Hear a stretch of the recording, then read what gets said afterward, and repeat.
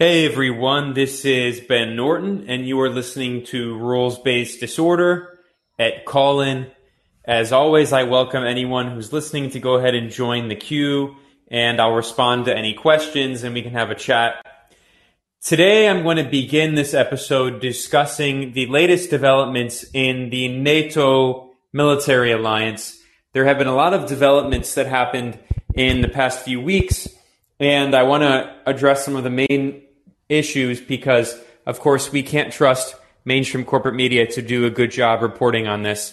They've been ignoring a lot of the really important stuff that's happened. So I did a previous episode at Callin here on the show about I did that episode during the NATO summit that was held in Madrid, Spain on June 29th and June 30th. But there have been some developments since the summit ended, and there's a lot to say about it. After the summit that was held, NATO published its first strategy in 12 years. And NATO, it always uses these ridiculous marketing words to try to make its plans, its strategies sound more sophisticated and, like futuristic and like some sci-fi concept. So they refer to their 2022 plan as the 2022 strategic concept. NATO's strategic concept. Now, NATO basically releases one of these every 10 years. The last one was released 12 years ago in 2010. And in the past 12 years, it has very drastically shifted. And I read through the entire strategic concept. It's about 20 pages. I'm working on a print report at multipolarista.com, and there's going to be a video and a podcast up in the next few days summarizing and analyzing the main points of this NATO strategy. But today I just wanted to talk about some of the main points in it and some of the response of other governments. Because really, this strategy is further confirmation of the new Cold War on both China and Russia. Now, of course, in the NATO strategic concept plan, they obviously target Russia in particular, claiming that Russia is their main threat, that Russia needs to be militarily defeated in Ukraine, and that Russia supposedly is going to threaten the rest of Europe, blah, blah, blah. They call for continuing to expand NATO inside Europe. And at the Madrid summit, Finland and Sweden were officially recognized as new members that are joining NATO. Turkey, which is a member of NATO, had originally threatened to block their membership, but as I talked about in the previous episode, people can get more information about that. What happened is that Turkey, Finland, and Sweden negotiated and came to a deal in which Finland and Sweden pledged to give up Kurdish activists, to extradite them to Turkey. Turkey accuses them of being terrorists in scare quotes, although Turkey says that about a lot of people without any evidence. So these are Kurdish activists, and they're being extradited, which also really goes to show that when these Western so-called democracies talk about human rights and asylum and all this stuff for, Russian dissidents or Belarusian dissidents or Chinese dissidents, they never are willing to actually be consistent in those policies. And when it's politically convenient for them, they'll absolutely throw Turkish and Kurdish dissidents under the bus to appease NATO member Turkey and to allow NATO to continue to expand right up on Russia's borders. So now Finland, which is on Russia's borders, is a member of NATO, and Sweden is joining as well, along with Norway, which has been a member. So this is something that they explicitly call for in this plan, continuing to expand NATO. And they also they not only say that Russia is a main threat, but they spend a lot of time in this strategic concept focusing on China and how China is a so-called threat and a strategic competitor. So it's a very clear admission of what I and some other journalists, independent journalists, have been saying for years now, which is that this is a new Cold War. This is the second Cold War. When the second Cold War began is negotiable, it's debatable. you can go back to the Hillary Clinton State Department in the first term of the Obama administration, which declared a pivot to Asia, which really means pivot to war in Asia. And they singled out China, especially after the financial crash of 2008, 2007, 2008, 2009. It was the Chinese economy that helped pull the global economy out of that recession. China was not hurt as badly as these Western neoliberal economies, which are completely financialized and based on this house of cards of just illicit activities and rampant financial speculation and basically gambling at the macro level. And not only that, of course, there was another major factor in helping to recover these Western economies, which was drug money. And that was admitted by British banks. There's an article in The Guardian admitting that one of the way that these Western financialized neoliberal economies recovered from the financial crash is huge amounts of drug money flooding into banks. But anyway, of course, the other most important factor, what I should have said, is that China became this main target after the financial crash. And then, of course, that went into hyperdrive under Donald Trump. Mike Pompeo, who was a former CIA director turned Secretary of State under Trump, gave a speech at the Richard Nixon Library saying that Richard Nixon's famous 1972 visit to China was a mistake, in which Nixon normalized relations with the People's Republic of China. Before then, the U.S. did not officially recognize the People's Republic of China as a legitimate government. And at the United Nations, the seat of China was held by Taiwan, which, is a tiny island that is part of China, but it was representing the entire mainland, which is absurd. And of course, at that time, the Taiwanese authorities were the former Kuomintang, Chiang Kai-shek-led figures, the right-wing nationalist forces. So in 1972, Richard Nixon normalizes relations with China, and that is what led to the three communiques, which are these agreements that normalize relations. And by the way, in those three communiques, the U.S. government acknowledges that Taiwan is part of China. But of course, the U.S. has violated that and continues to send weapons and troops and military advisors to Taiwan to support extremist separatist forces. So, to try to break up China. So, anyway, the point is that Mike Pompeo gave this speech at the Richard Nixon Library, and he said that it was a mistake, that this Republican predecessor made a historic mistake, that the imperialist West thought that China would become a junior partner in their capitalist system, that they would be able to control the Chinese economy, that by opening up with the reforms after 1978 with the rise to power of Deng Xiaoping, that China would become a fully financialized neoliberal economy, that it would end its state control over the commanding heights of the economy and become subordinated to Western capital like Russia was in the 1990s under alcoholic puppet Boris Yeltsin. And anyway, the point is that didn't happen clearly.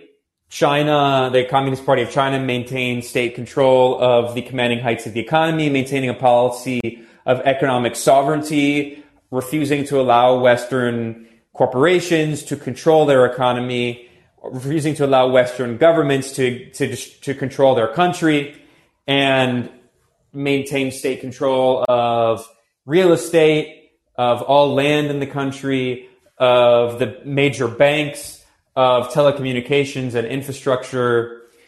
And so now, again, we can argue when the new Cold War began in China, but that breakup is over. There was a breakup over the past few years. Relations were souring. And at this point, no one can deny in any way that there is a second Cold War happening. All we have to do is look at the NATO 2022 strategic concept to see very clearly that the new goal of NATO is to counter both Russia and China.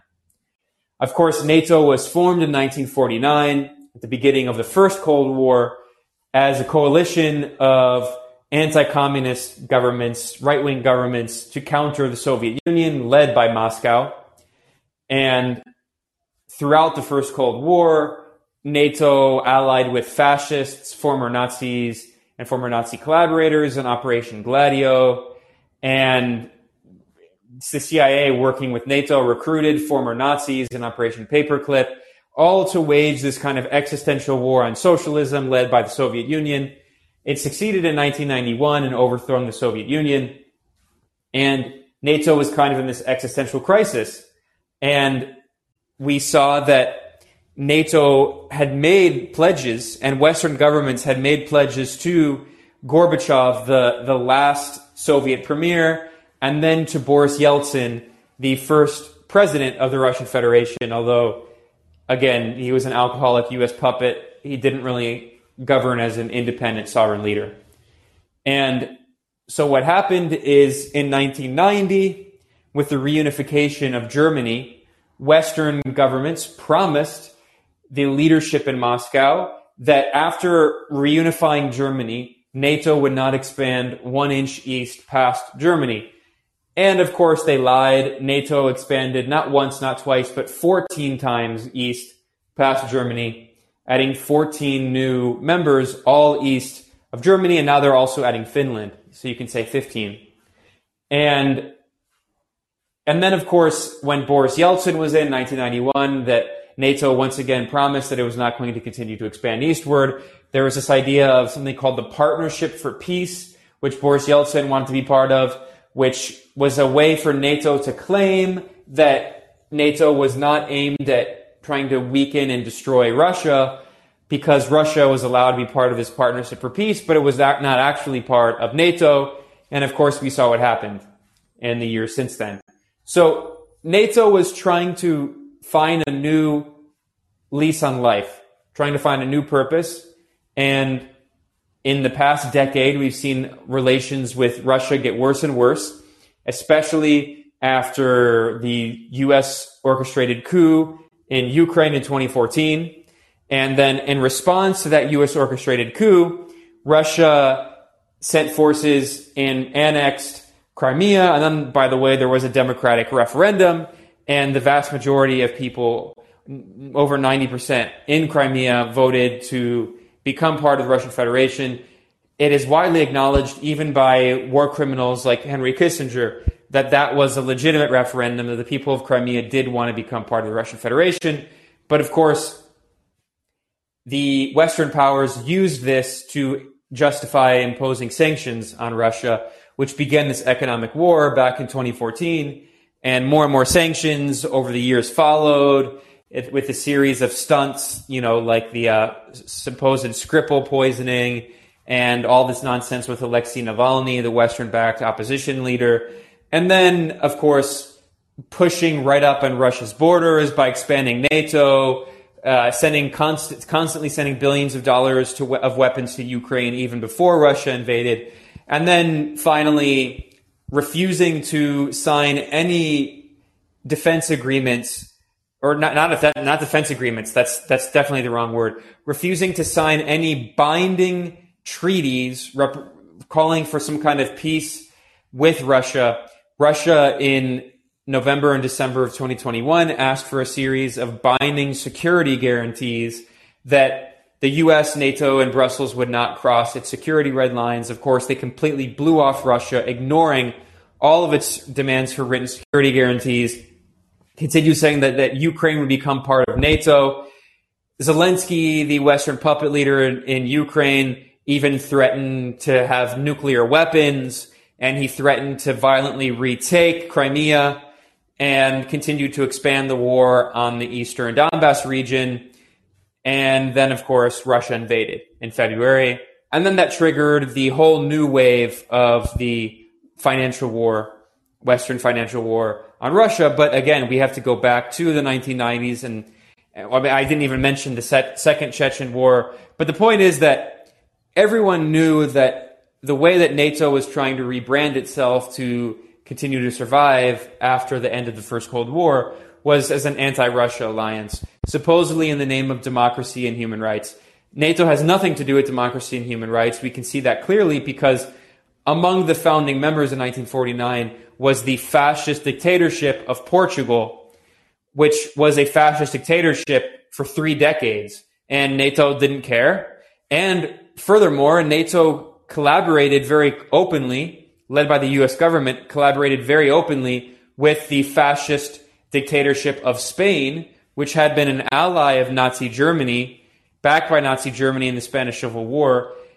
Spain, in fact, was a member of the Anti-Comintern Pact, which means it was technically part of the Axis powers in World War II. Although Spain claimed to be neutral, not to participate, everyone knew that it was allied with Nazi Germany. It signed the Anti-Comintern Pact with fascist Italy, Nazi Germany, and fascist Imperial Japan. So NATO has a very long history of collaborating with fascists and dictatorships and Nazis. So it has never been about democracy and human rights. And like I said, in the 1990s and 2000s, it became an anti-Russia alliance. NATO, of course, destroyed Yugoslavia in the 1990s. And then really in the past few years, NATO has now broadened its scope to countering China. And not only do we see this extremely clearly in the statements made in the NATO strategic concept. Again, this is the plan, the blueprint that NATO published this past week, and that's the first NATO plan since 2010. But we can also see comments that have been made by Western leaders. Of course, Joe Biden, who can barely give a speech, he has made extremely hawkish remarks against both Russia and China, repeatedly pledging that if there is military action by China against Western-backed separatist forces in Taiwan, that the U.S. is going to militarily intervene, which means war with China. But there are also interesting comments that I want to highlight from 2 people. One from Mike Pompeo, former CIA director and former Secretary of State under Donald Trump. And I also want to highlight comments made by Britain's Foreign Secretary Liz Truss. Now, I'll start with Pompeo. I did an article about this. I wrote an article about this over at multipolarista.com. And I also filmed a video about this you can find at the Multipolarista channel on YouTube or Rumble, Rockfin, or Odyssey. And there's a podcast version. And so I'm not going to relitigate all of that. I'm just going to summarize some of the main points here, because it really shows that NATO is an instrument of U.S. imperial power that is being used to wage this new Cold War on both China and Russia. And Mike Pompeo gave a speech at the Hudson Institute, which is a neoconservative think tank in Washington that is funded by large corporations, including ExxonMobil and Monsanto, and it is funded by the Pentagon, and it's funded by billionaire oligarchs like the Kochs and the Walton family behind Walmart. And in this speech that he gave, Mike Pompeo boasted very openly that NATO exists to prevent a Eurasian competitor to U.S. dominance. He said it very clearly. He said, we must strengthen NATO to prevent the emergence of a pan-Eurasian colossus, he said, and a Russian-Chinese axis. So NATO is a way of, as people have said for decades, keeping Russia out and Germany down. And of course, the other part of it is the U.S. on top. It's a way of subordinating Europe to the United States, geopolitically, economically, militarily, and keeping Europe's foreign policy subordinated to the United States, preventing Europe from having an independent foreign policy, and specifically preventing Germany from having close relations with Russia, and especially an energy partnership with Russia. And we see this so clearly with the war in Ukraine and the U.S.-led campaign to impose these sanctions and this energy boycott on Russia, which is going to destroy German industry. We've seen heads of German industry. These are German capitalists. I mean, they're not in any way progressive people, but they have been warning. They've been saying, look, these Western sanctions are going to bankrupt the most important companies in Germany, or if not bankrupt them, do very serious damage to them and make them very uncompetitive because they have to pay insanely high rates for energy. So, of course, the response might be corporate welfare from the German state, which might subsidize these companies to keep them competitive, which means that average Germans are paying they're paying these corporations to help them profit, so the West can continue to bleed its citizenry dry with extremely high energy costs in order to try to destroy Russia and then also China by extension. So this is a very important speech that Mike Pompeo gave. Again, this is the former director of the CIA, former chief of the State Department. And for people who want more information, they can go check that out. I also want to highlight comments made by Britain's Foreign Secretary Liz Truss. She spoke before the Foreign Affairs Committee of her parliament. She was questioned on June 28th. And I am doing a report about this over at multipolarreset.com. It's going to be up in the next few days. And in this very interesting question session, she said clearly that the Group of Seven, the G7, is a, quote, economic NATO. So just as I spent the last few minutes here talking about how NATO is a Western imperialist alliance led by the United States to keep Europe subordinated to the U.S. and to unite the U.S. and Europe against Russia and China and Iran. But she also said that the G7 is the economic NATO. So while NATO is a military alliance, there's a lot of economic elements of it, right? Especially in terms of these extremely expensive military contracts.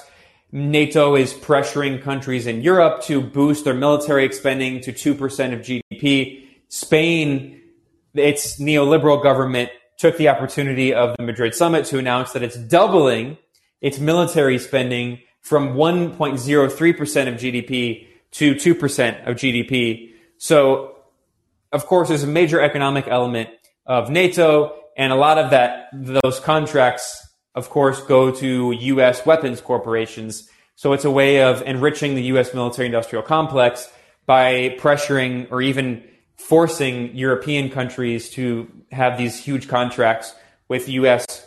arms manufacturers. But Liz Truss, in this hearing, she also said that the G7 is the economic NATO. And she said that the G7 countries, which are the Western powerful capitalist imperialist countries, the US, Britain, France, Germany, Canada, and then they throw in Japan in there to pretend like it's not like the Western white supremacist club. So they do have Japan, which is a significant economy. It's a very large economy. But so in this hearing, Liz Truss boasted that the G7 is working together to counter both Russia and China. And she constantly emphasized China.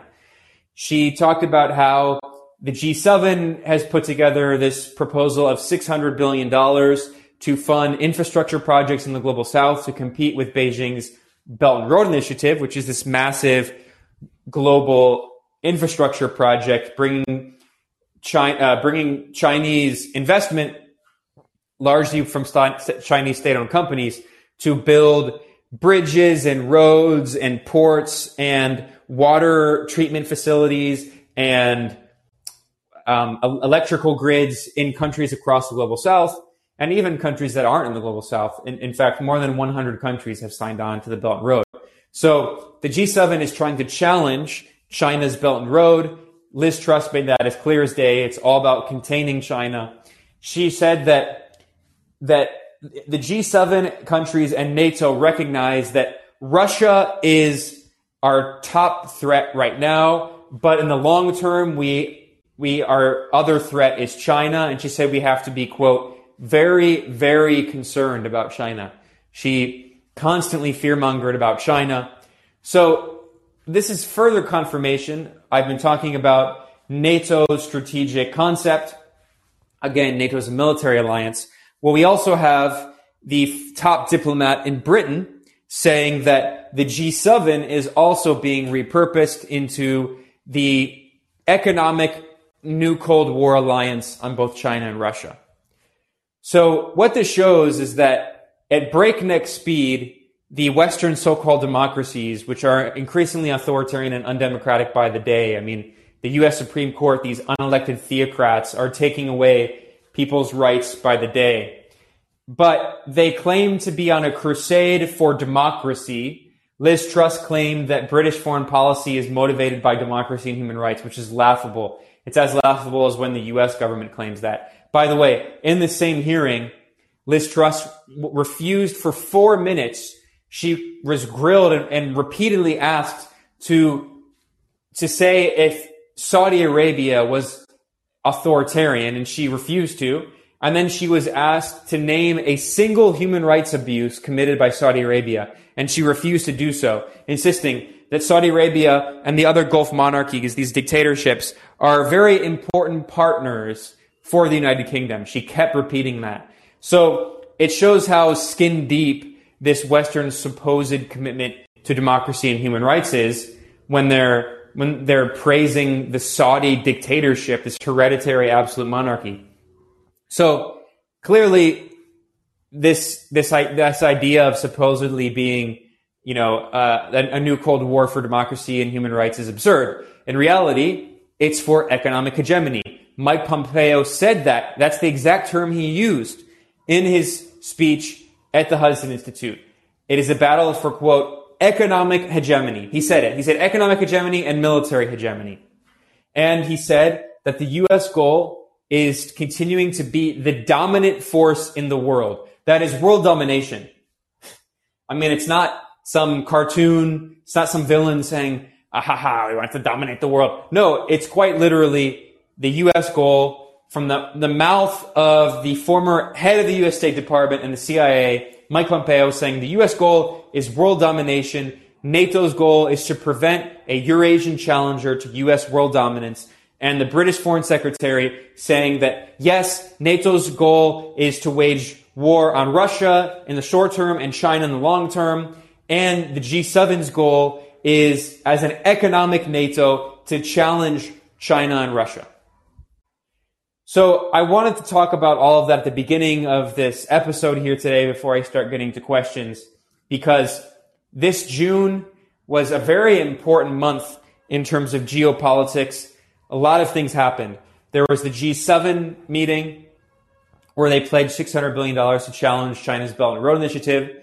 There was the NATO summit in Madrid, in which they drafted this new strategic concept of declaring the second Cold War on Russia and China. There was the ascension of Sweden and Finland to NATO. And another important development, there was the BRICS summit. The leaders of the BRICS countries, that is BRICS, Brazil, Russia, India, China, South Africa, they had a virtual summit. It was not in person because of China's zero COVID policy. And the BRICS summit was very important. They announced new cooperation agreements, and Argentina and Iran have both applied to join the BRICS. So soon it might be the BRICS with two I's. Brazil, Russia, India, Iran, China, South Africa, Argentina. So while I spent, the intro here talking about the Western imperialist alliance to wage the new Cold War on China and Russia, at the same time, there are countries in the global south that are working together to develop this new economic infrastructure to push for independence and sovereignty and self-determination for their peoples against U.S.-led imperialism. And we saw an example of that with the BRICS summit. And I think we're going to see more as these Western sanctions on Russia and also China force Russia and China and their allies in the BRICS and other countries in the global south to develop an entire new economic system, an entire new financial system to challenge the hegemony of imperialism led by the U.S. through institutions like the International Monetary Fund, the IMF, and the World Bank. So it's a very interesting time. June was a very important month in terms of geopolitics. And for people who want to get more information about all of that, I'm working a lot. Every day I'm working on new reports at multipolarista.com talking about all these things that are happening in the world. So with that said, I'm now going to start responding to questions from people.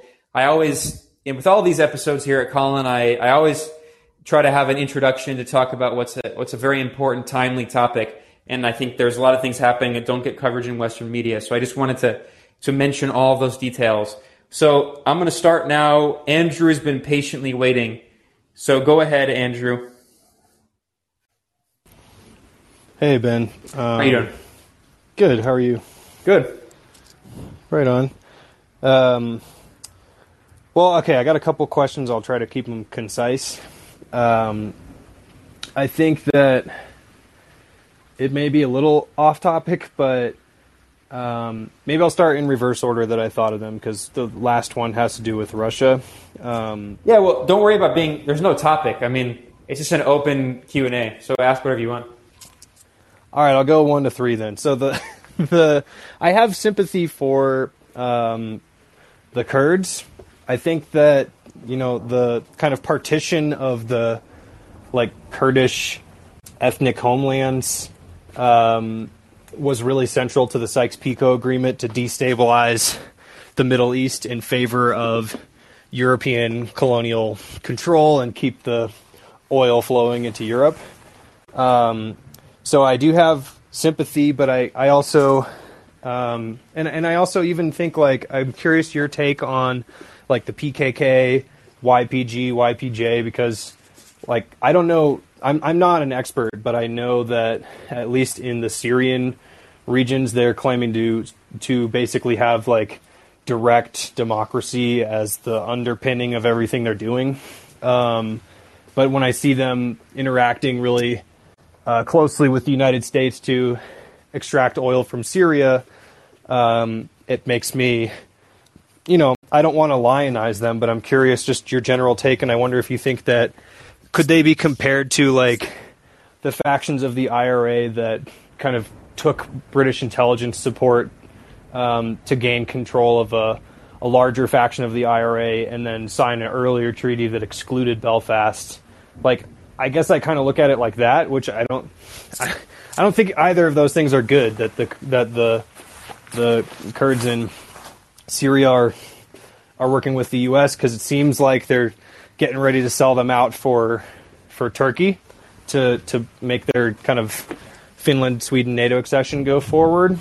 I don't want to just say blanket statement, oh, they're just useful idiots, because I don't really think that, but I'm curious your take on that. And then I have a couple other questions about direct democracy stuff, Russian things. Yeah, so good question. This is a complex issue. It's a difficult issue.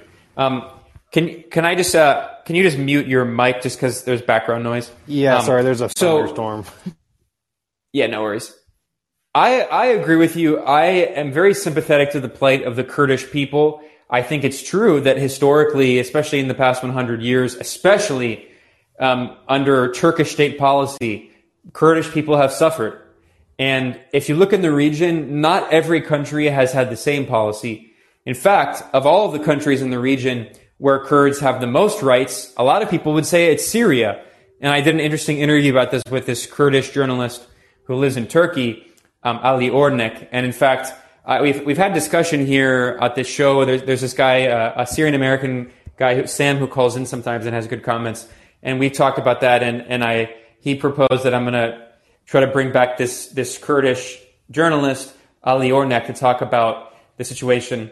But the point that he often makes, and you can find this with the interviews I did with him, is that in Syria, of all the countries, Kurds had the most rights. In Turkey, of course, they had the least rights. And Turkey has had this very racist, chauvinistic policy, even kind of fascistic policy against the Kurdish people, against the Kurdish culture and the Kurdish language. There's no denying that. Of course, Turkey has been a NATO member for decades, and Turkey in the first Cold War was a Western ally against the Soviet Union. Erdogan now tries to play this kind of independent foreign policy, but as we saw on the NATO summit in Madrid, he ended up agreeing to allow Sweden and Finland to join. And then, of course, in response, Sweden and Finland offered to give up Kurdish activists to Turkey. So it shows how much they actually care about the Kurds. Now, at the same time, I think we need to understand the different political tendencies within the Kurdish movement, because there's a way that people talk about the quote unquote Kurds that I'd really find strange, because they talk about the Kurds in a way that if other people talked about like the Jews, it would be weird. So there's this like homogenization, right, of Kurds, as if they're all just the Kurds. But there are a lot of political groups within the Kurdish peoples. There are different Kurdish cultures. So there are Kurdish communities in Iran. There are Kurdish communities in Iraq and Turkey and Syria. And they actually have 3 different linguistic groups. And some of the Kurdish dialects are so different, they're almost like separate languages. They're almost mutually unintelligible. So if you look, for instance, at some of the Kurdish political groups in Iraq, many of them there are 2 main factions, right? Like the Barzani faction people know about.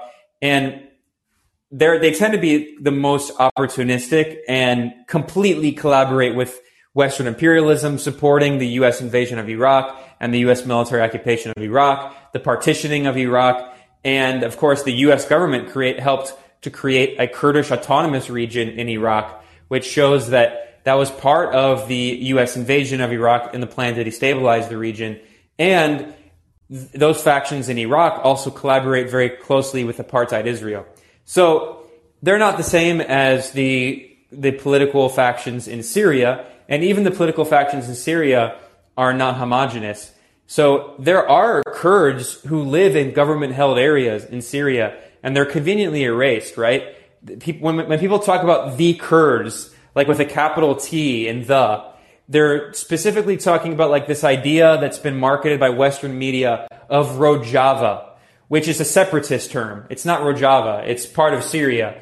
But there are separatist forces that are backed by the U.S. that are basically being used to balkanize the Syrian state. And they claim, these leaders specifically of the Syrian Defense Forces, which is a rebranding that was demanded by the U.S. government. There's a Reuters article that admits that the YPG, the People's Protection Units, and the PYD, the political party that oversees the YPG being the armed wing, that there was an article in Reuters that admitted that the Pentagon told the YPG leadership to rebrand because everyone knew that the YPG was linked to the PKK. So they rebranded a few days later as the Syrian Defense Forces, Syrian Democratic Forces, the SDF. So the SDF is quite literally a Pentagon creation. And even though people say the Kurds with a capital T, in fact, the SDF forces include non-Kurdish forces. If you look at who makes up the SDF, there are smaller militias of other ethnic groups. And by the way, speaking of like this idea of like supporting open democracy and like democratic confederalism, and all of this stuff, there's been a lot of reports of the SDF ethnically cleansing other smaller minority ethnic groups in Syria, especially Assyrians. There have been reports of attacks on Assyrian communities, and a lot of the Assyrian communities they're loyal to the federal government of Syria. So this is a very long, complicated topic, but it goes back to the debates that were happening within the Kurdish militant movements in Turkey and Syria in the 1980s and 90s and early 2000s. And ironically, the Kurdish separatist forces in northeast Syria, which are basically proxies of the U.S. military collaborating closely with the CIA and the Pentagon, those forces of the SDF claim that they don't want independence. They claim that they only want autonomy and they're not trying to create a state. But they are creating a state within a state. And they're doing so with the protection of the U.S. empire. And of course, as you mentioned, stealing Syrian oil, which belongs to the entire Syrian people, and selling it to U.S. corporations. And furthermore, this is also ironic because where was the leader of the PKK, Abdullah Öcalan, living in the 1990s? He was living in Syria with the protection of the Syrian government. But what happened is that there was this so-called undeclared war between Syria and Turkey in the 1990s in the 1980s and 90s, because in the 1980s, Turkey, with NATO support, backed an attempted war supporting Muslim Brotherhood extremist Islamist elements that had an armed uprising to try to overthrow the Syrian government in the 1980s, based in Homs. And that attempted armed uprising was crushed by the Syrian state, and that was clearly backed by Turkey and NATO. So after that, Syria and Turkey had extremely negative relations, and there was this so-called undeclared war. So in the 1980s and 90s, Abdullah Öcalan was living in Syria, and the Syrian state was supporting the PKK in its separatist war against Turkey. So this is a complicated history. But then, of course, what happened is after the overthrow of the Soviet Union, which was one of the main supporters of Syria, Syria lost one of its main allies. Russia went through this period of kind of neo-colonization, and Syria was basically forced to, especially after the death of the father of Bashar al-Assad, Hafez al-Assad, was forced to normalize relations with Turkey. And as part of that agreement, they agreed to tell Öcalan to leave Syria. So what happened after that is there was a big debate going on in the Kurdish militant movement, and the PKK has always kind of leaned toward a more Maoist political orientation.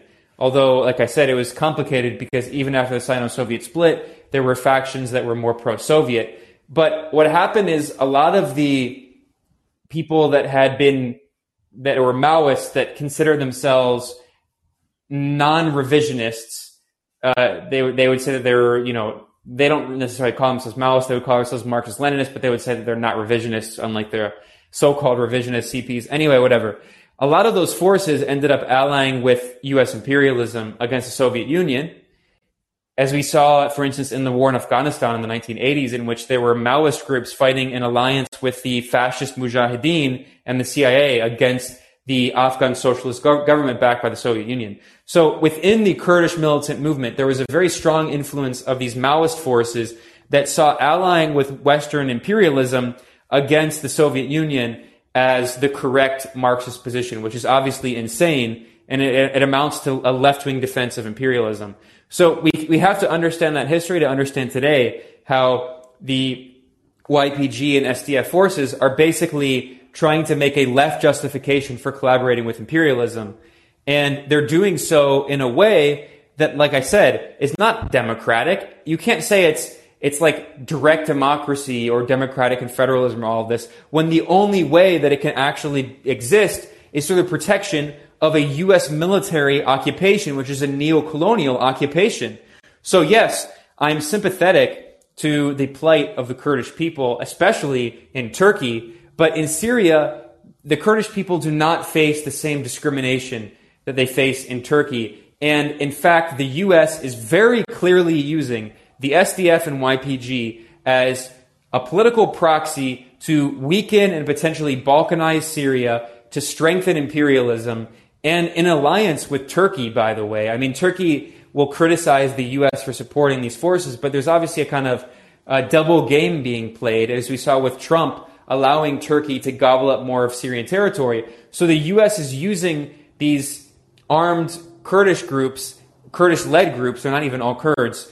The U.S. is using these groups to try to weaken Syria and helping Turkey gobble up and colonize Syrian territory. And meanwhile, the leadership of the SDF has refused to come to any kind of diplomatic agreement with the central government in Damascus. So they have repeatedly sat down for peace talks with the Syrian government, and they have refused to agree to basically the Syrian government has offered two demands that are not negotiable. One, that the YPG cannot maintain its independent military structure. For Damascus, there are two concerns.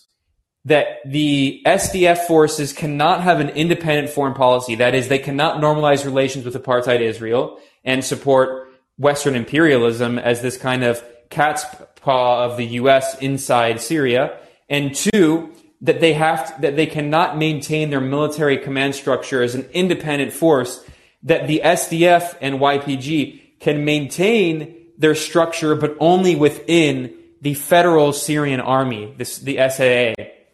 So the SDF has refused those two demands.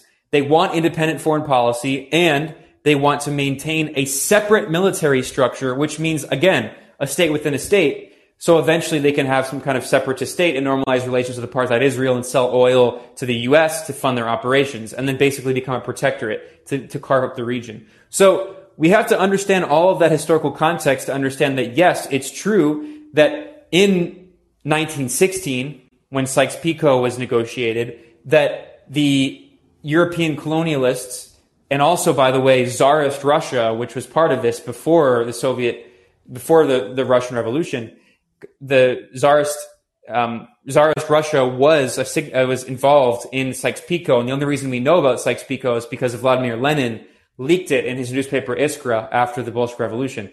Anyway, it's true that historically in those negotiations of Sykes-Picot in 1916, that the European colonialists did intentionally prevent the creation of a Kurdish homeland, and that is, of course, a colonial a crime. But we also need to understand today that the same colonialists that divided up the region in Sykes-Picot are now trying to support certain Kurdish factions once again to divide up the region. So it's an example of using exploiting the idea of support for self-determination to actually obviate and take away self-determination for peoples of the region. It's very cynical, and it reminds me of how the U.S. now claims to be supporting, the rights of the Taiwanese people who are supposedly independent from the Chinese people, or, the Uyghurs in Xinjiang. It's a very cynical policy that claims that it's supporting a progressive policy of support for an oppressed people, but it actually, in the end, it actually is to further that oppression and carving up the region even further.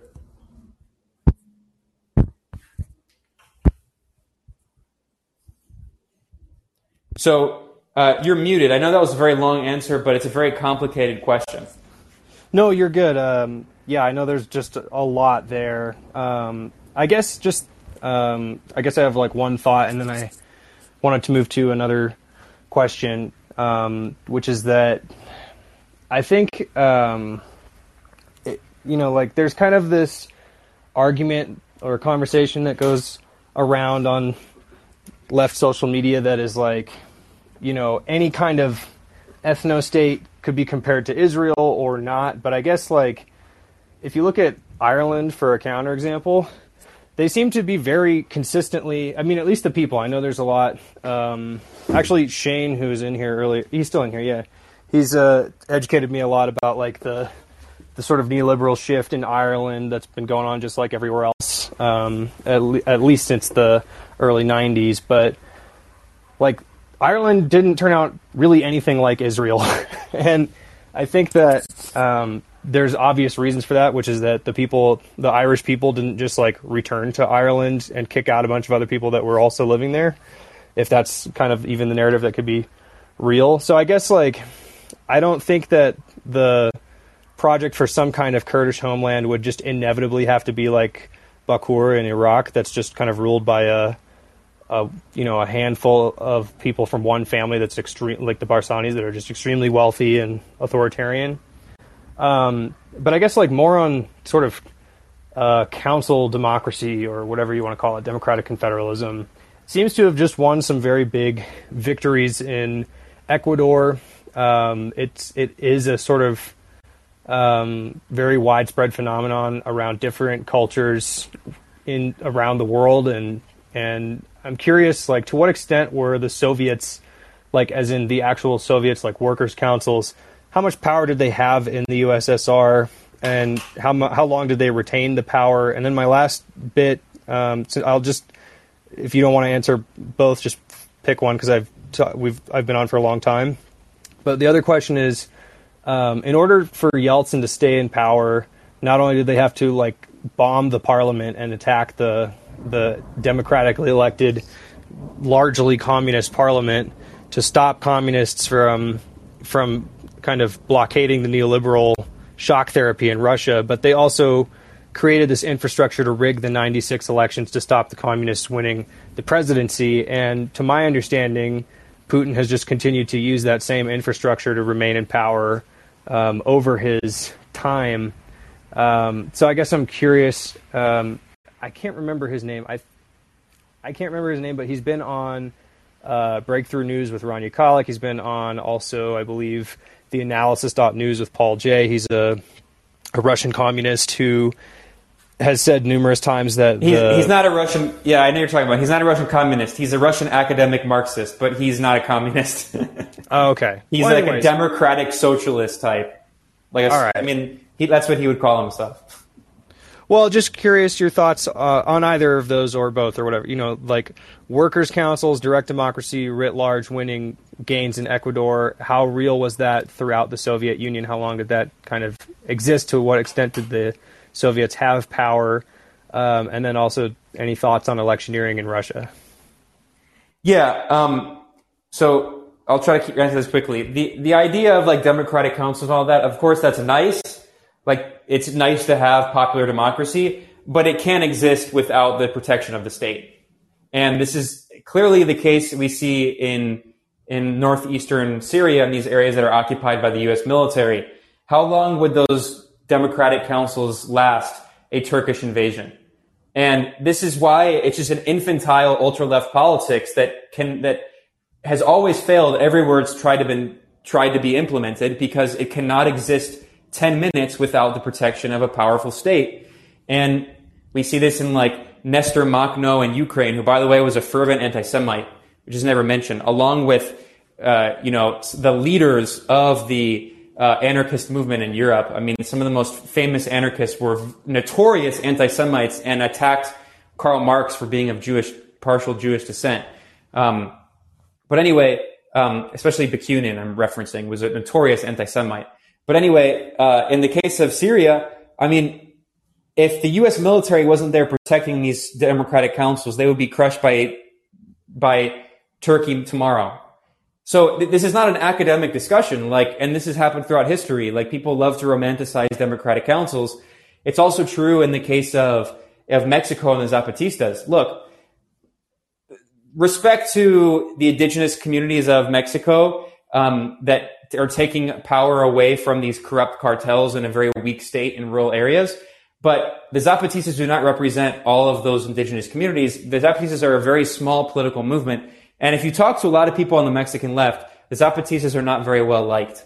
The Zapatistas, by the way, have constantly attacked Venezuela and Nicaragua and other left-wing forces in Latin America. They run like this little personal fiefdom, and a lot of people on the Mexican left see them as like this NGO-ified bastion of like global north ultra-leftist NGO liberalism that actually doesn't care about the rest of the country and can only exist because it has like this Western NGO backing and because the state is very weak in those areas. So obviously, yes, like I said, I mean, not just people know about the Zapatistas, but there are other parts of Mexico with a very weak central state where people organized autodefensas, like self-defense councils, because of the strong presence of organized crime. And that's completely understandable and completely justifiable. And that's a reflection of the weakness of the Mexican state. But that's not a solution for governing society at a large level.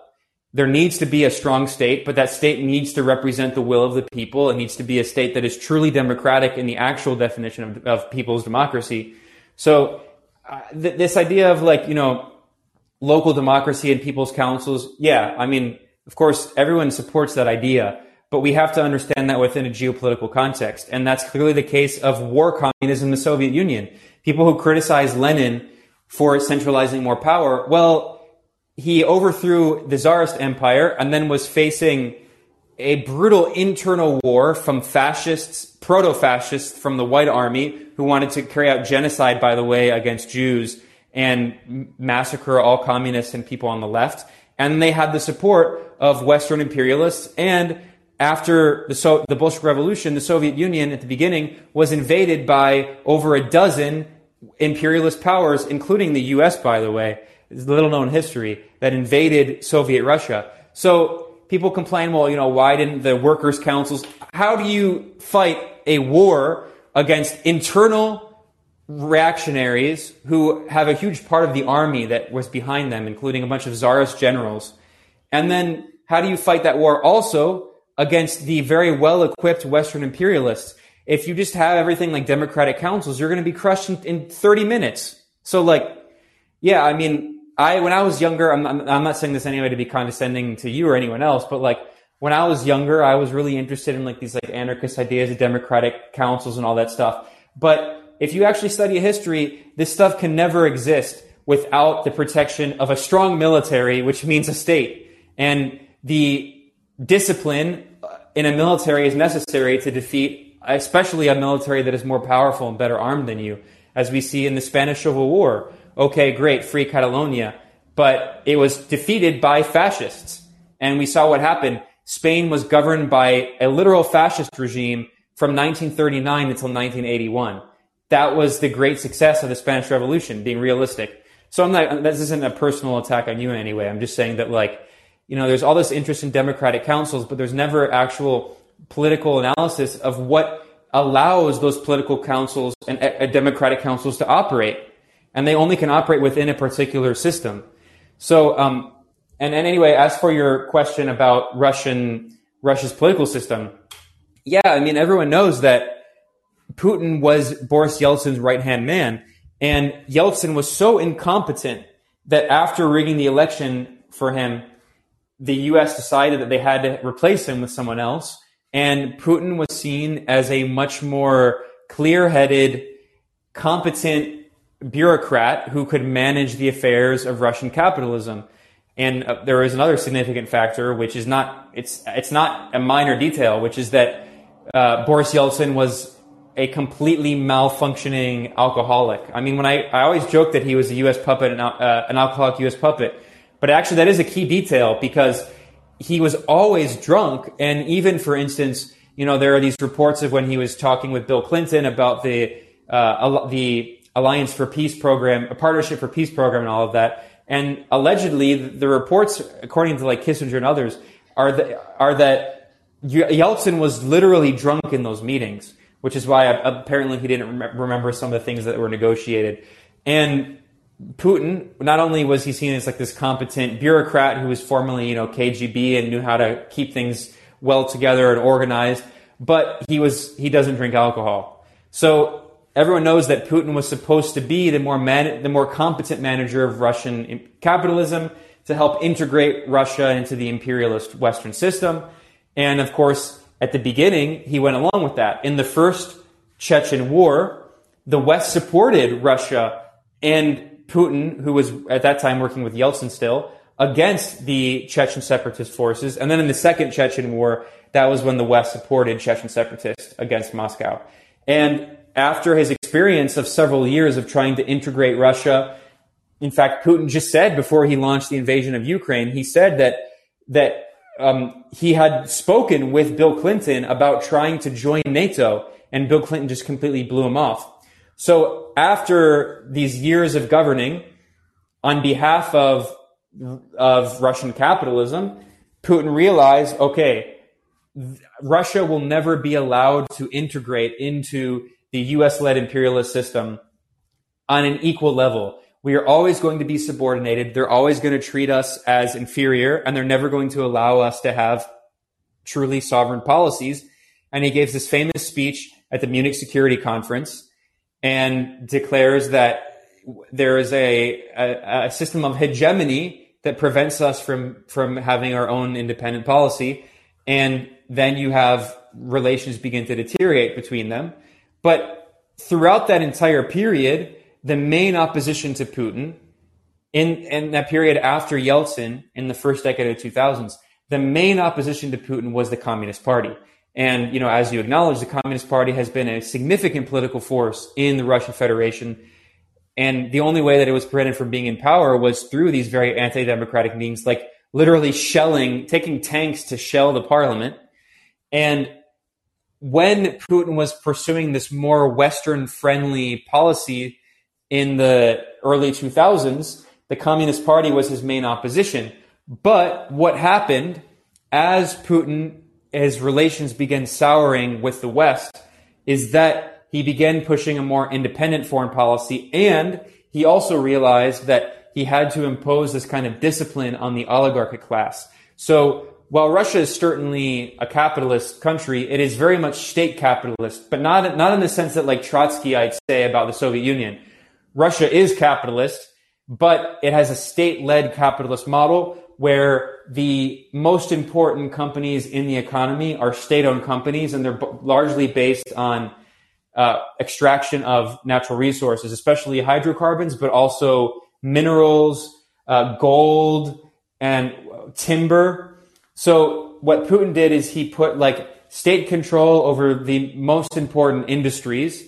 Agriculture is still privatized in Russia, but the other significant industries are state-owned.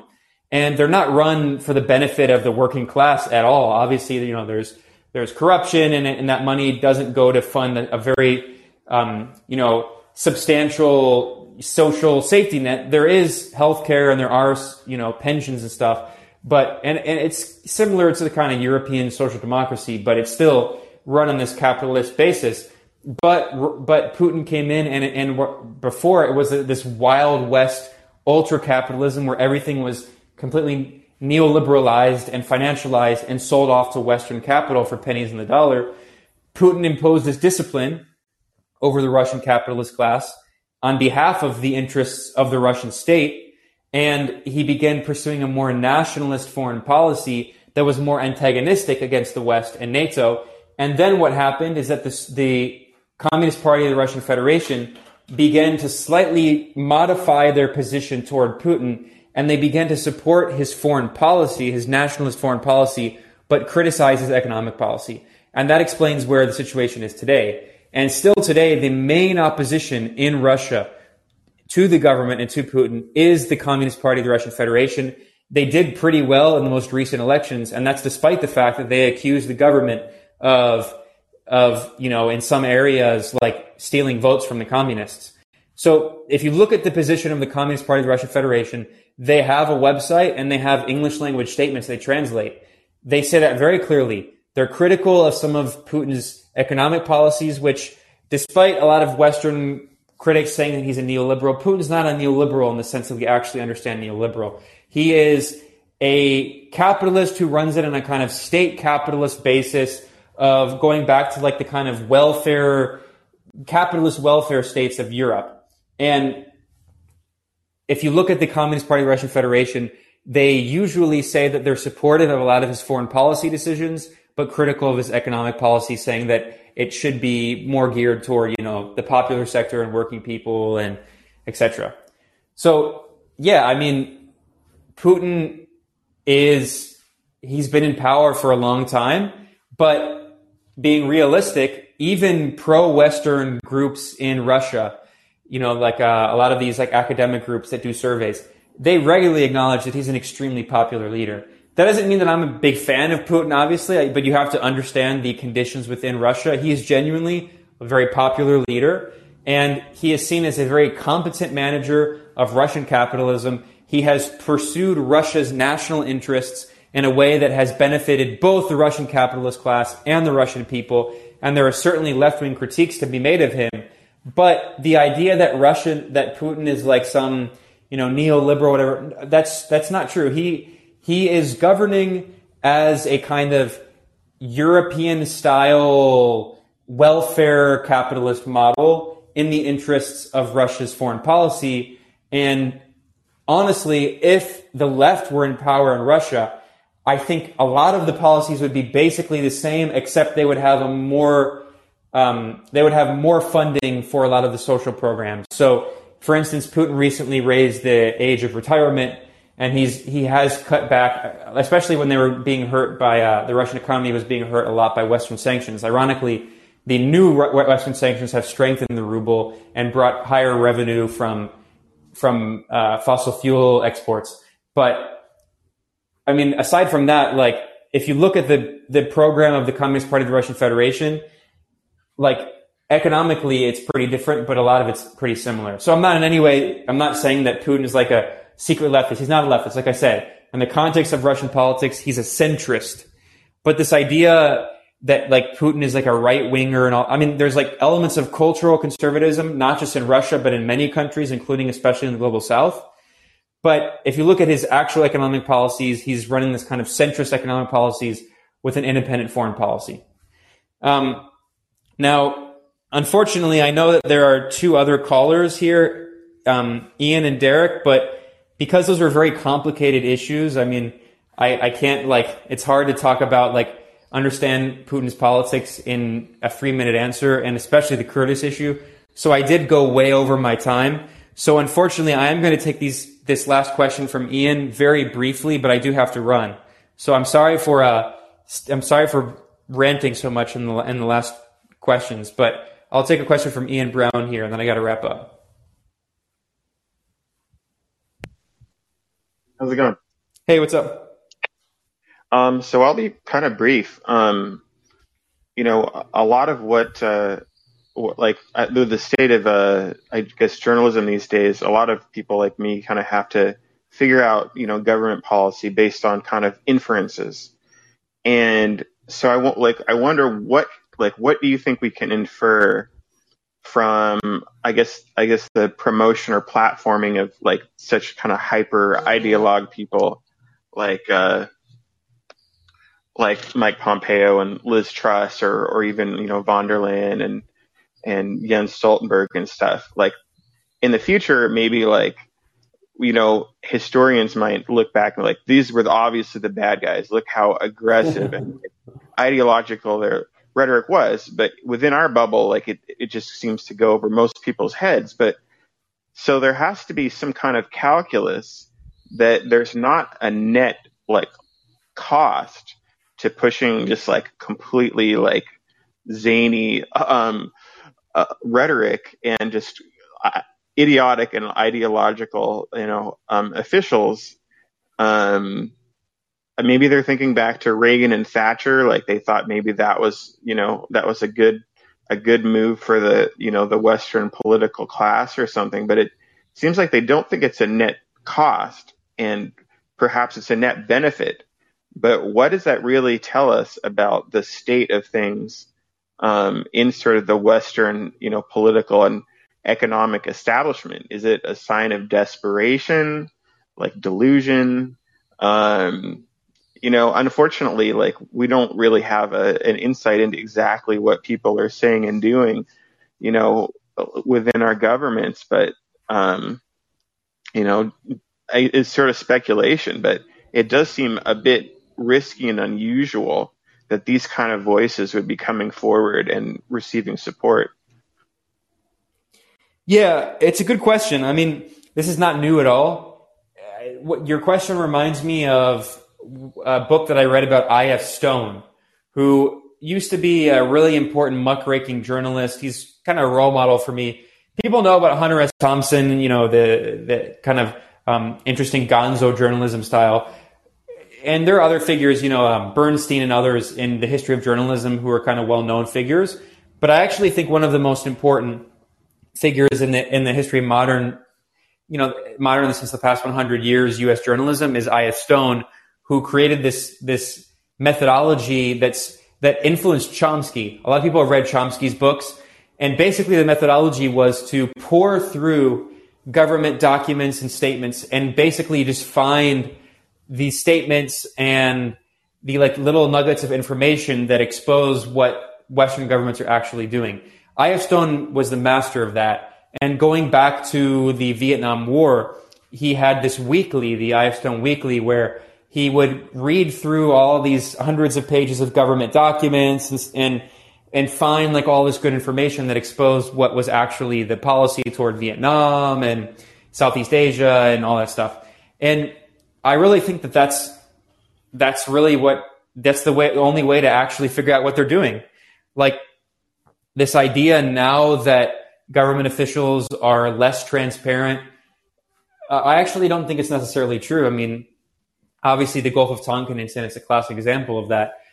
And I think that's why, the best journalists do that kind of thing. I spend a lot of time, I'm not comparing myself in any way to I.F. Stone. That guy is a juggernaut. Or Chomsky or anyone. I have criticisms of Chomsky, but he's done brilliant work on this kind of pouring through a lot of those documents and finding what it really expresses about what real policy is. That's what I do a lot of what I do as a journalist is going through a lot of like documents and speeches and stuff, and especially the kinds of things that are not in mainstream media. Like I did a report this past week on this summit, this hearing that was held by this U.S. congressional group calling for how to decolonize Russia, that is, break up Russia. Like those kinds of things that are for internal consumption for Congress and politicians. Like that's the way to really find out what they're doing, is to listen to their internal discussions in Washington. And one of the advantages now is that they all have like YouTube channels and they all publish these videos. They get like 30 views. Like there are so many Atlantic Council panels and Brookings Institution panels that have like 50 views. And then, there's always like Rand reports, right? The Rand Corporation. And this stuff is not really seen by the public, but that's where you actually figure out what Western policy is. And then, of course, whenever there's like a public speech given by Biden or, especially a lot of like the more liberal oriented people, it's all just pure marketing. Although in some ways it's kind of refreshing to hear these insane mouth-foaming neocons like Mike Pompeo, because they don't even pretend to be marketing and care about the pretense. They just openly say what they want. Yeah. Interesting. Yeah, well, I do have to run. So I want to thank the people who asked questions. And as always, I do 2 of these a week. So I will be back. Today is Tuesday. I'm going to be back either Thursday or Friday to do another one of these. And thanks to everyone. And as always, this episode will be available on Spotify and iTunes and other places where you can find podcasts. So I'll see you all next time. Thanks a lot. Thanks, Ben.